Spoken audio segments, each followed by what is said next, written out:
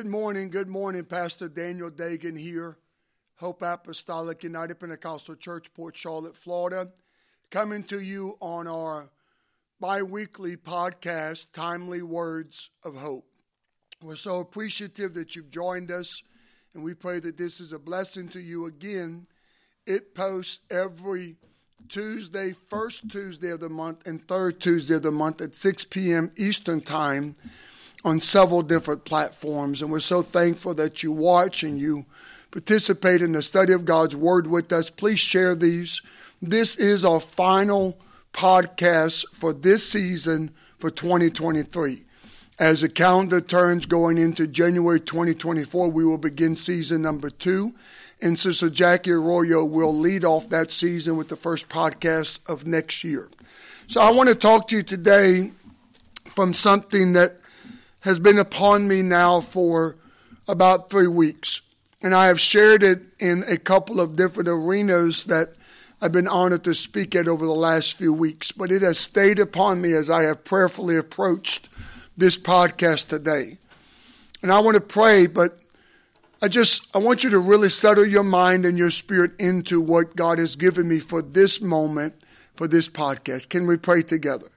Lord Jesus, I thank you, mighty God, for your grace, for your mercy, for your love, and for your kindness.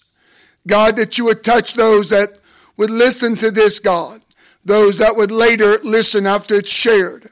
I pray, touch us all out of thy word. Thy spirit, God, is not limited to time and space. I would pray, God, let thy spirit and thy word work in concert together, reaching out through this means and medium, God, to touch and to impact the lives of people. For thy glory, God, in every word and every deed be exalted. In Jesus' mighty name, we humbly pray. Amen, amen, amen. I want to talk to you today from this subject, the danger of not heeding the voices of warning. The danger of not heeding to voices of warning. I had tried to direct my mind and my emotions to something relative to the festive holiday season, God's great love for us, and celebrating Him as Savior. And of course, obviously, all of those are great biblical subjects and truths. But God just did not release me from this. It's a great danger this hour. People are, I would say in my lifetime, becoming gods unto themselves more than ever. Certainly in my lifetime, I've never seen it like this. A man's ways, a woman's ways are right in their own eyes, but the end thereof is destruction. People are becoming a god unto themselves. Pastor Dagan, what do you mean by that? I don't mean that they have some type of statue or image or picture of themselves that they're bowing to and praying to. I don't mean that. I mean that they know no greater authority than themselves. It's a dangerous place to be. From pulpit to pews, from a church house to a bar room. If you know no greater authority than yourself, if you heed no other voices than your own voice, that is a horrifically dangerous place to be. Thus, God has given me this for today. The danger of not heeding the voices of warning. I want to take you to a familiar story that many in the church and even those that don't serve God would recognize and know something about. It is seen in the scriptures in 2 Samuel chapter 11. Time period is about 1035 BC.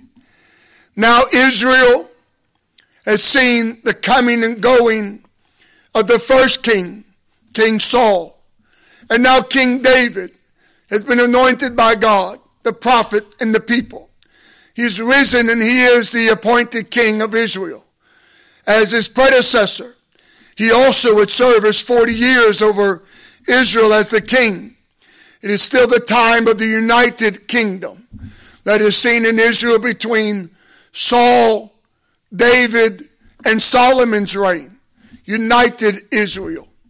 And we come now to this sad and tragic episode in David's life. It would change forever the course of his house. It would forever change the effects upon his children and his grandchildren. The scriptures would say of this moment, of this scene, that thereafter the sword of God would never depart from the house of David. Consider the moment, the scene. 2 Samuel chapter 11. It is the story of which David sins with Bathsheba. I will read some today. Please labor with me. 2 Samuel 11. And it says, the time in which the kings would go forth into battle, David sent Joab and his servants with them, and all of Israel. And they went and destroyed the children of Ammon, besieged Rabbah. But David tarried still at Jerusalem.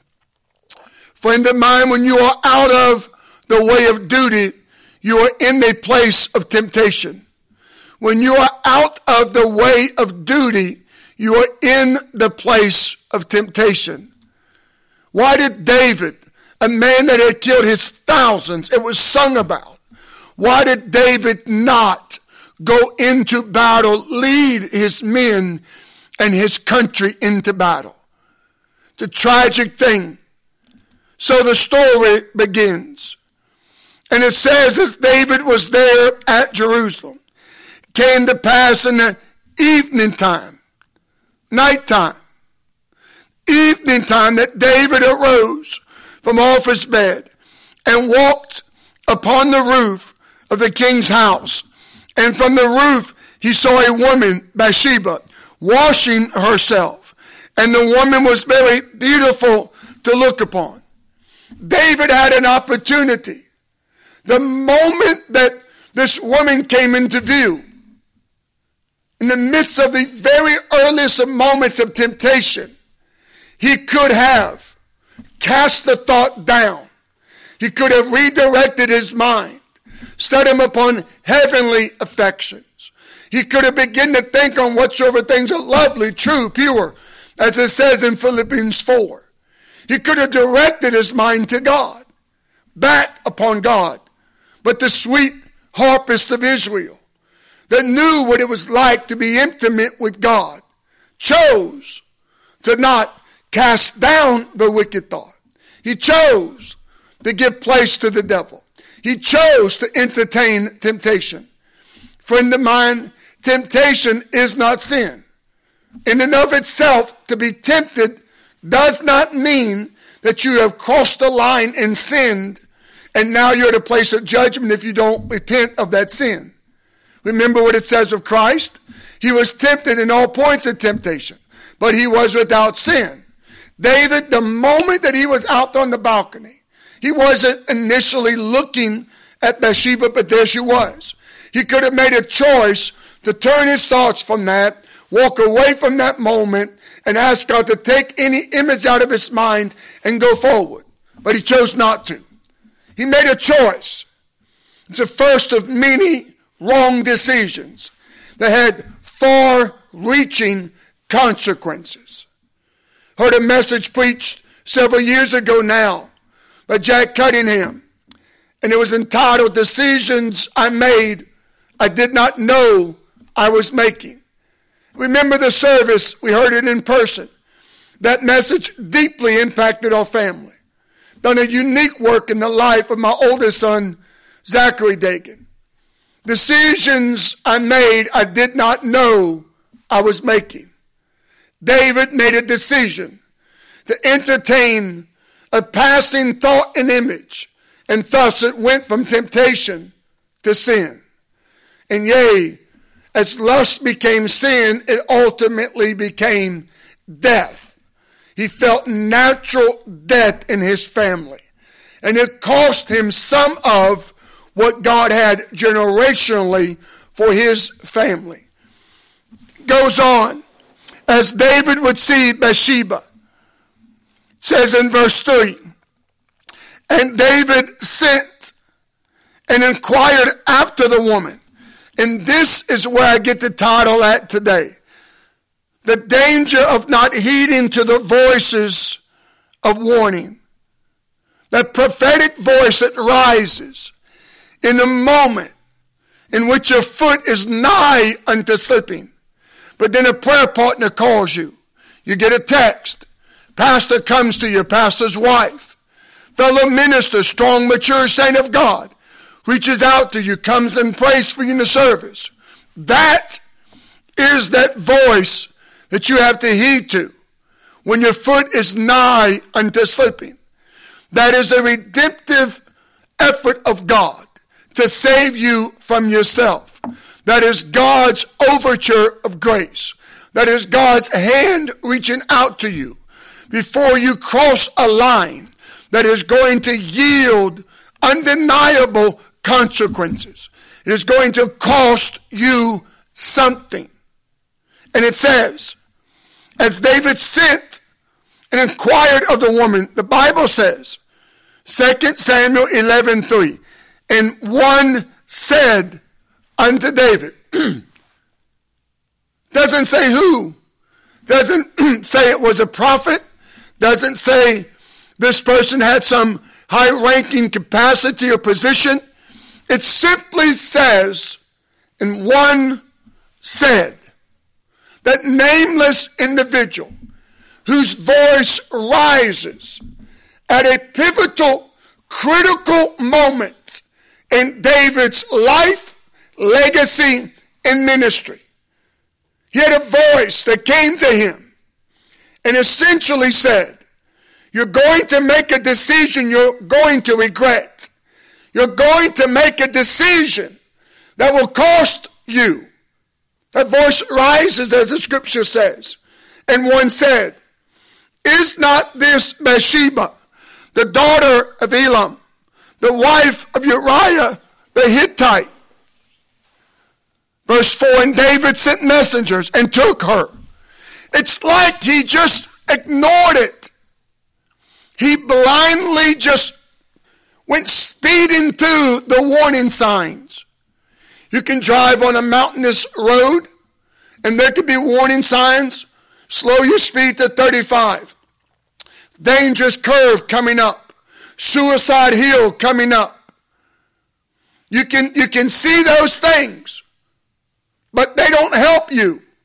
They don't prevent catastrophic, devastating accidents from happening unless you and I, friend, we pay attention to the signs.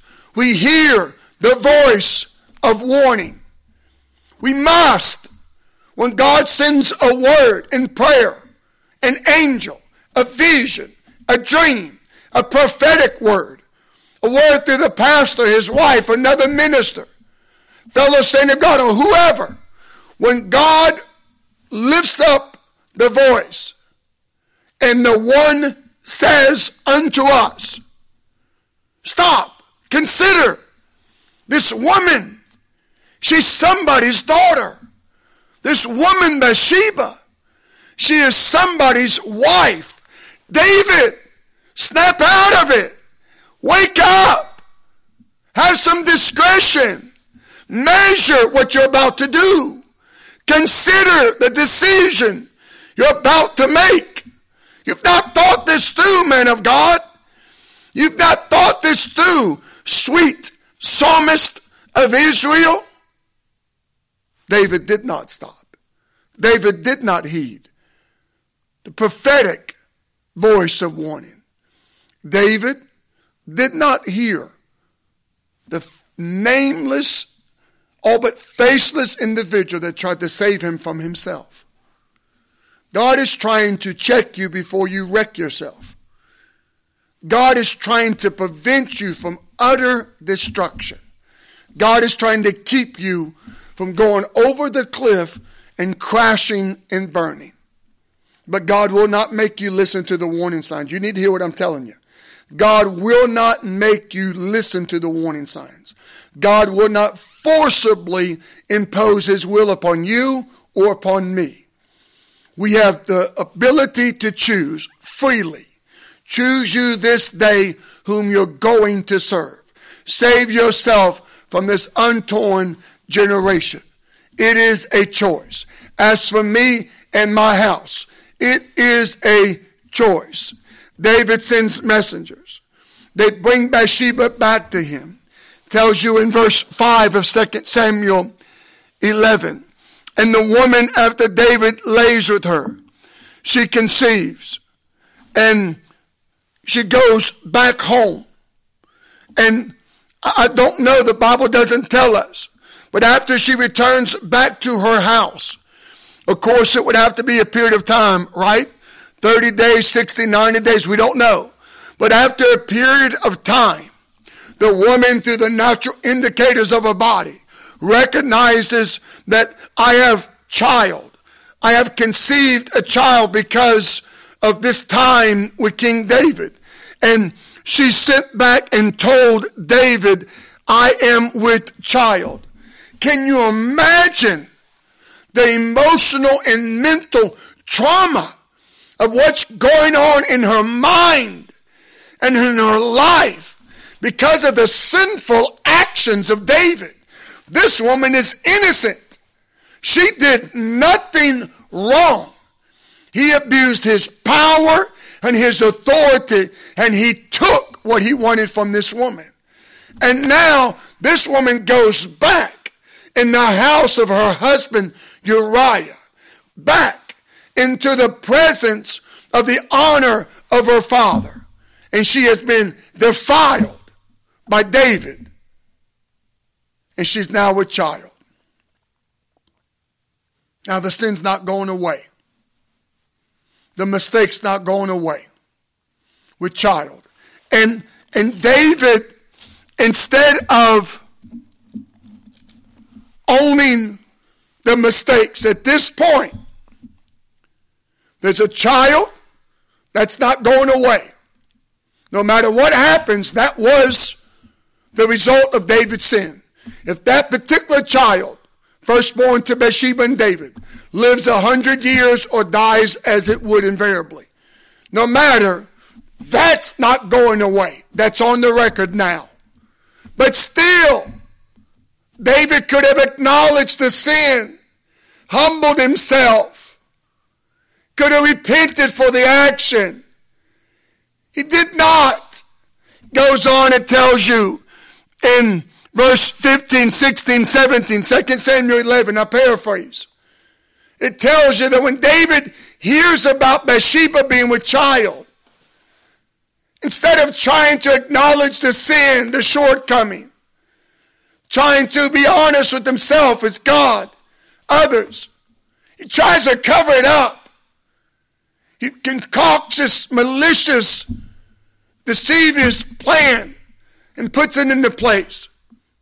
Have her husband Uriah sent to the front of the battle line. Let's get him out of the picture. Have him killed. Make it look like it was an honorable kill. And then that woman Bathsheba can come and stay with me and we'll live happily ever after. You're a hypocrite. Your sin's going to find you out. Do you hear me? Your sin will find you out. What's done in darkness is going to be brought to light. David thought that through his maneuvering and his sinful missteps, that he could somehow turn the page, gloss over his sin, and everything would be okay. An utter mockery of God. An utter mockery of God. How low the great psalmist and the sweet harpist of Israel has fallen. Now an adulterer. Now a murderer. Blood on his hand. This is not from battle. This is because of his sinfulness. Blood is upon his hand. It could have all been prevented had he heeded, listened to the prophetic voice of warning that came from a nameless individual.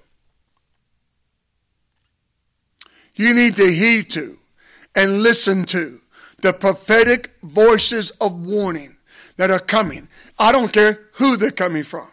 If they're coming from a noted prophet whose name is known abroad, or if they're coming from a nameless individual within the shadows of a street somewhere, you and I, we better recognize that God is trying to talk to us. God is trying to speak to us. So now, David has Bathsheba. Uriah's killed in battle because of David's actions. Word comes to Bathsheba. She mourns greatly at the end of 2 Samuel 11, verse 26 and 27, as she hears that Uriah, her husband, was dead. When the morning was past, verse 27, David sent and fetched her to his house, and she became his wife and bare him a son. But the thing that David had done, this pleased the Lord. I wonder where exactly David lost his God consciousness. I wonder where exactly David lost his awareness of what was right and what was wrong. I wonder when was the point in which David within himself made a cognitive decision to compromise and to step from that which is holy to that which is unholy. When did it become a blurred line? When did he no longer clearly see what was right and what was wrong? It is certain to us today that there was a point that he crossed into the forbidden. There was a point that he lost sight of truth and he began to embrace fallacy and error and sinfulness. Hey, God, open our eyes up. Deepen our convictions, God. Let us walk with a great surety of what is truth and what is error. Let us walk, God, with a great surety of what is right and what is wrong, what is holy and what is unholy. He lost sight of that. This woman with child, Bathsheba, just fresh off the mourning, the weeping, the lamenting, the mourning, the grieving of her dead husband, he fetches her like she's a piece of meat, like a dog. Go fetch the dog. He fetches her and brings her to his house. What was Bathsheba thinking when she looks at this monster? The abuse of power, the arrogance, the pride. And so, Nathan the prophet. I'm thankful for the voice of prophets. When you study the scriptures, you consider the fivefold gift ministry, Ephesians 4:11 and 12, apostle, prophet, pastor, teacher, evangelist. Of those five, the one that is the most commonly spoken of, the title, go back and search it out. The title that comes up the most common in Scripture, it's not even a close second. It is the office of the prophet. The second one is the apostle. Then it's on down from there. Many times the office of the prophet and the office of the apostle are tied together. They are listed consistently together in Paul's writings. Here's the prophet Nathan. Thank God for the voice of prophets and prophetess. Nathan comes to David. He paints a picture. What would you do, David, to this man that does this? He has so much. He takes this from this poor man. David says, that's horrible. That man needs to be judged. And Nathan tells him in verse 7 of 2 Samuel 12, thou art the man, David. Goes on and it tells us, as we jump down, verse 10 on down in 2 Samuel chapter 12, as Nathan now issues a judgment against David, God's judgment. When Nathan tells David, you're that man. You had all of this. You had multiple women, but you took a man and you killed him. And the only wife he had, the love of his life, you took that woman from him. Thou art the man. Nathan says to David in giving judgment unto him, Verse 10 of 2 Samuel 12. Now therefore the sword shall never depart from thine house. It is true. It is a prophetic utterance regarding more than David, regarding Israel. That of the throne of David there would be no end. That is a messianic prophecy pointing towards ultimately what Christ would fulfill both in his earthly ministry, but even more than that, in what would take place during the 1,000-year millennial that you'll read about in Revelations 20 that comes after Daniel's 70th week. The throne of David would never end. It would be an eternal throne. That is true. And David would, as an individual,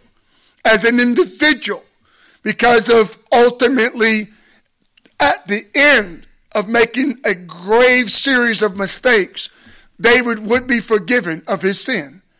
And he would be restored to right standing with God. But the judgment is true, and the sword never departs from David. Consider Absalom, the hell that happens between David and Absalom. How his house is fragmented and divided. All types of travesties that takes place in David's house thereafter. And David's child that was conceived between he and Bathsheba. The child dies shortly after birth. And David greatly laments that he is devastated, sick with grief upon that child dying. I want to finish today, the next couple of moments, with the passage of hope. Even in the darkness of making grave mistakes, friend of mine, though we should heed to the voices of warning. And I pray to God, ahead of anything in our future, before any wrong decision, sinful decision, eternal decision, far-reaching decision will ever be made, I pray, friend of mine, me and you will heed to the prophetic voice of warning, both that comes out of the written scriptures, that God speaks to us directly, that comes to us in a vision, a dream, or through another, a prophet, prophetess, pastor, pastor's wife, minister, fellow saint of God whatsoever. I pray concerning wrong decisions that may be in our future, I pray that God prevents us from those wrong decisions and from those far-reaching consequences. But as we look back now and we consider David's missteps and David not heeding to the voice of the one that said, this is a man's daughter. This is a man's wife. Essentially inferring, please, king, don't do this. Don't destroy this family. I beseech you, don't do this. Yet David ignored the voice of warning and created great havoc in multiple families and in many far-reaching lives. The sword never departed. But David himself is forgiven, and I am comforted by that. And I pray to the good God of heaven, if you have made grievous missteps in your walk, in your relationship with God, I've not come to attack you and to condemn you. I've come here at the end now to offer you hope. Learn from your past. Comes a point though, friend, we have to turn the page, right? We have to forget the things that are behind us. We have to reach forward. We have to press forward. I give you hope today. Hope from a gracious, merciful God. 7 times shall the righteous man fall. 7 times shall the righteous man fall. But God's there. How much should we forgive? 70 times 7. God is a gracious and a merciful God. It's not an excuse for us to knowingly sin. It's a grave place to be if you knowingly sin. But it is a truth that we serve a loving, gracious, and merciful God. So after Nathan rebukes David for his sin, thou art the man. And now David begins to feel in his own life and house the consequences of his sin.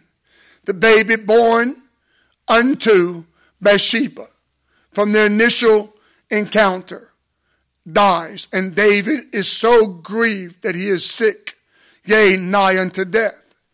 And out of that horror and brokenness comes this prayer.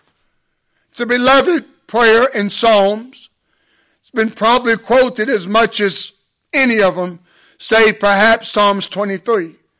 Psalms 51 is a prayer that David now prays that brings forgiveness, repentance, and ultimately restoration. Restoration and renewing must be preceded by repentance. In God's kingdom, restoration and renewing never comes before repentance. God, forgive me. I acknowledge my sin. David prays a prayer of repentance, and God allows him as a believer to be restored and to be redeemed. And you read about David's catching up, if you will. It alludes to it in Acts chapter 2. It's an odd place to see it, but it's a story for another time. But it alludes to it in Acts chapter 2. Notice what it says, being caught up into heaven, ultimately going to heaven. It says in Psalms 51, here's David's prayer. Have mercy upon me. And I'll read this and pray over you, friend of mine.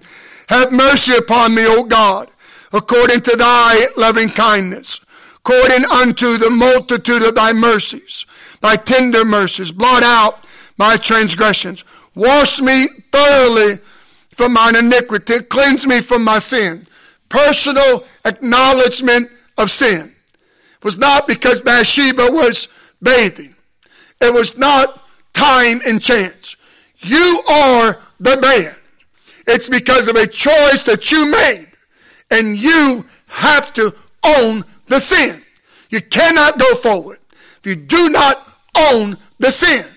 Wash me, cleanse me from my sin. If I acknowledge my transgressions, my sin is ever before me. It's fascinating to me how often, frequent, and how strongly he is emphasizing in the opening part of the prayer. I own my sin. My. I own my sin. It goes on. Verse 4. Let me pause and say this.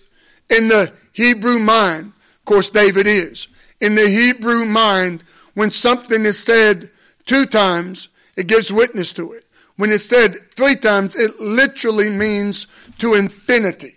It means forever. Forever. That's why when you read in Isaiah 6, verse 1 to 8, holy, holy, holy. When the angels say it twice, yea, 3 times, to the Jew, to the Hebrew mind, it means that is an eternal statement. That is to infinity. Literally, it never ends. David, a good Jew, Hebrew mind, in just a matter of about 8 words, he says 3 different times, it's my sin, my sin, my sin.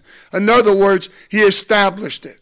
For the rest of my life, I'm going to put it to rest now.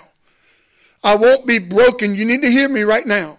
I won't be broken and contrite and own my sin today in the moments after we are burying my dead son. And then next week, next month, I'm going to go back and play the blame game and say, well, if it wasn't for this, I would have never been in that situation. If it wasn't for that, no. When he said my 3 times, back to back to back, in a matter of about 8 or 10 words to the Hebrew mind, that settles that from that point to infinity. It's over. In other words, he's saying, I will forever own this sin. I will own it. I'm going to confess it to God. I'm not going to walk under the guilt of it. I'm not going to walk under the shame of it. I'm going to confess it right now and give it to God. But I won't change my statements later and begin to play the blame game and say, well, you know, if it was not for what they done, or if Bathsheba would have not been there, I would have never been there. He's saying, I will never do that. I will own my sin from now into infinity, and thus let me give it to God, and God will forgive me for it for all of eternity. Does that make sense to you? He goes on and he says in verse 4, against thee, the only God, yea, have I sinned, and done this evil in thy sight, in thy sight, in thy sight. Unto thee only have I sinned, and done this evil in thy sight, that thou mightest be justified when thou speakest, and be clear when thou judgest. Be clear, God, it's me. It's me standing in the need of prayer. Be clear when thou judgest. Behold, I was shapen in iniquity, in sin did my mother conceive me. Behold, thou, I want you to catch this part. It's a key point of now the redemptive component of the prayer of forgiveness. He's prayed the prayer of repentance. Now we're moving into redemption. From verse 6 down, it shifts from being forgiven or repentance to now being redeemed. Did you hear that? Verse 1 down to verse 5 is to forgive. That's what he prays.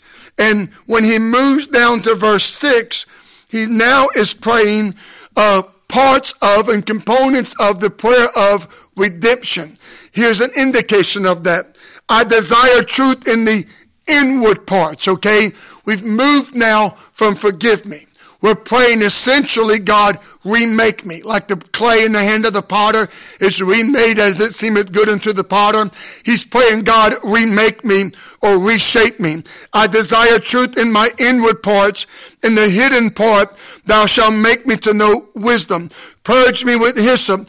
I shall be clean. Wash me. So he's looking ahead now.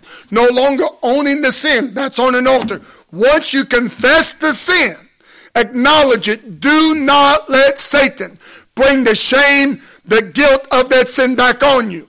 You don't need to ask for forgiveness 19 times. You don't need to revisit it. Once you ask God authentically and genuinely, God, forgive me, it's over. Move on. Do not revisit the scene, the moment, the sin in your mind. And don't let Satan or another person speak that over you. They come to you and ask, well, what about this? God forbid.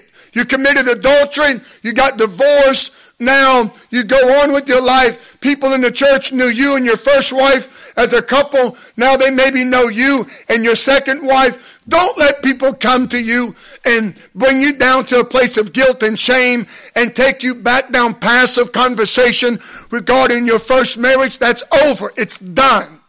Turn the page. He's turning the page. Purge me. Wash me. Let me know truth in the inward parts, in the hidden components of my being. Make me to know joy, to hear joy, verse 8, and gladness, that the bones which thou hast broken may rejoice. It's a forward-thinking mentality. He's going forward. Redeem, rejoice. Let's rebuild. Verse 9, hide thy face from my sins, blot out all my iniquities. He's hoping again to have sweet, intimate fellowship with God. I believe he does have that. After this scene, I believe he does have it. Because the New Testament identifies David as a man after God's own heart. Not just the old, but the new. I think that speaks of the fact that he does have a place of intimacy with God after the prayer of repentance and the work of restoration by God. The sword never departs. He still reaps some of what he has sowed. But he does experience, I believe, some of those intimate moments with God. Yet again, I'm certain he does. When you read the Psalms, you see that even after he had this dark moment in his life. Create in me. Focus is rebuild. Create in me. Clean heart, O God, and renew a right spirit. There it is again. Renew. Focus on going forward. Cast me not away from thy presence. That's his desire now. I want to walk with you again. Let that be a driving force in your life as you pick yourself up from the mess and the mistake, and it was a mistake. Let your passion to be restored and walk with God again be the focus, not the restoration to a position, not the restoration to a title, But let your passion, the driving force in your soul be, God, I want to walk with you again. I want to be intimate with you again. I want to be in thy presence again. I want the restoration of joy in my soul again. And if you will do those things, there will be another time in your life that you will rise and you will, as David said in verse 13, be able to share with others your testimony, help and impact and instruct and even teach others on the other side of the darkest season of your life. I pray to God that decisions in front of us will make the right ones, and wrong decisions behind us will repent, give those to God, turn the page with the hope of restoration and the belief that God loves us still and that God wants to help us to go forward. I want to pray for you right now, friend of mine. Lord Jesus, I thank you for your grace, for your mercy, for your love, and for your kindness. God, as I have felt the confirming unction, the confirming unction and touch of thy Spirit upon this word today, I pray, God, that those that listen will too feel it. They'll feel an arresting of their steps if they're in the midst of making a wrong decision. They will feel the pull of grace and mercy calling them forward if they have already made a wrong decision. They will hear the wisdom of the prophetic spirit crying out to them, looking forward. If there's a pothole or a wrong decision that is in the near future, help us all, God, to glean from this word what you have destined for us. And in every word, God, and in every deed, be exalted, mighty God, in Jesus' mighty name. Amen, amen, amen. Pastor Daniel Dagan, Hope Apostolic Church, Port Charlotte, Florida.